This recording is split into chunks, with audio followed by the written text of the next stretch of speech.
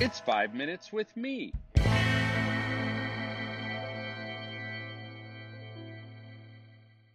Hello, people. It is Marco, and you are listening to 5 Minutes with Marco. We are in week 3 of our 4-week mini-series that I'm calling Nuggets, and these are disconnected thoughts. Hopefully, one or two of them will stir your thinking a little bit. Today, we have 6 nuggets. Oh my gosh, count them 6. Here we go. Nugget 1.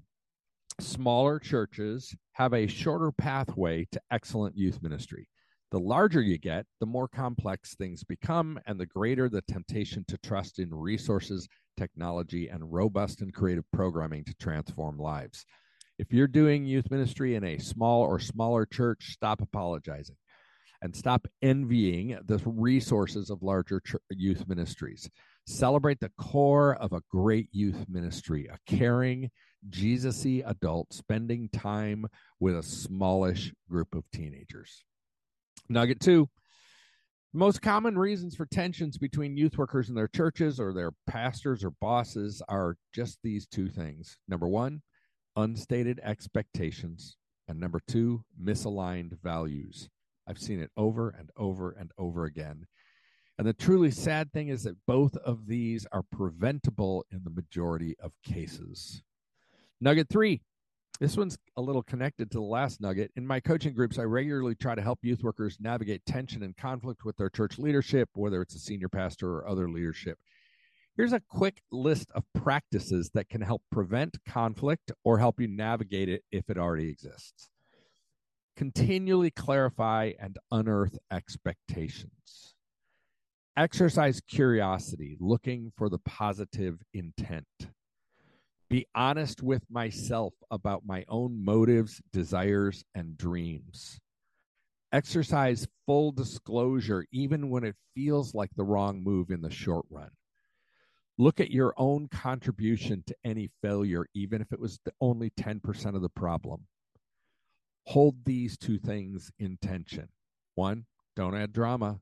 Don't take things personally. Don't assume motive. And 2, enter courageously into places of conflict. Nugget 4. If I could rewrite and re-release my 2008 book, Youth Ministry 3.0, I would cut the current 6th and final chapter and replace it with a chapter that focuses on 4 things.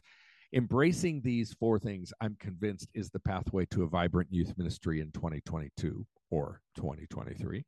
Of course, there are plenty of other issues and practices we should consider, but these 4 are common ground. 1, embrace change as normative. Lean into it. 2, develop a culture of experimentation. 3, cultivate the skill and practice of collaborative discernment. And 4, contextualize. Nugget number 5, I spin plates. I'm really good at it.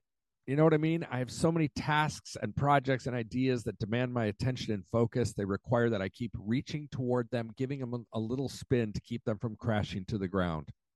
Someone once asked me if my concern was that I wouldn't know what to do if one or more of the plates crashed to the ground. But that's not really my issue. The issue for me is that I've often not been convinced I would know who I am in a deep inner life sort of way if the plates no longer required spinning. After all, plate spinner has become too much of an identity for me. Maybe, like me, you're a youth worker. You passionately pour yourself into the projects and people of youth ministry, but that's not who you are.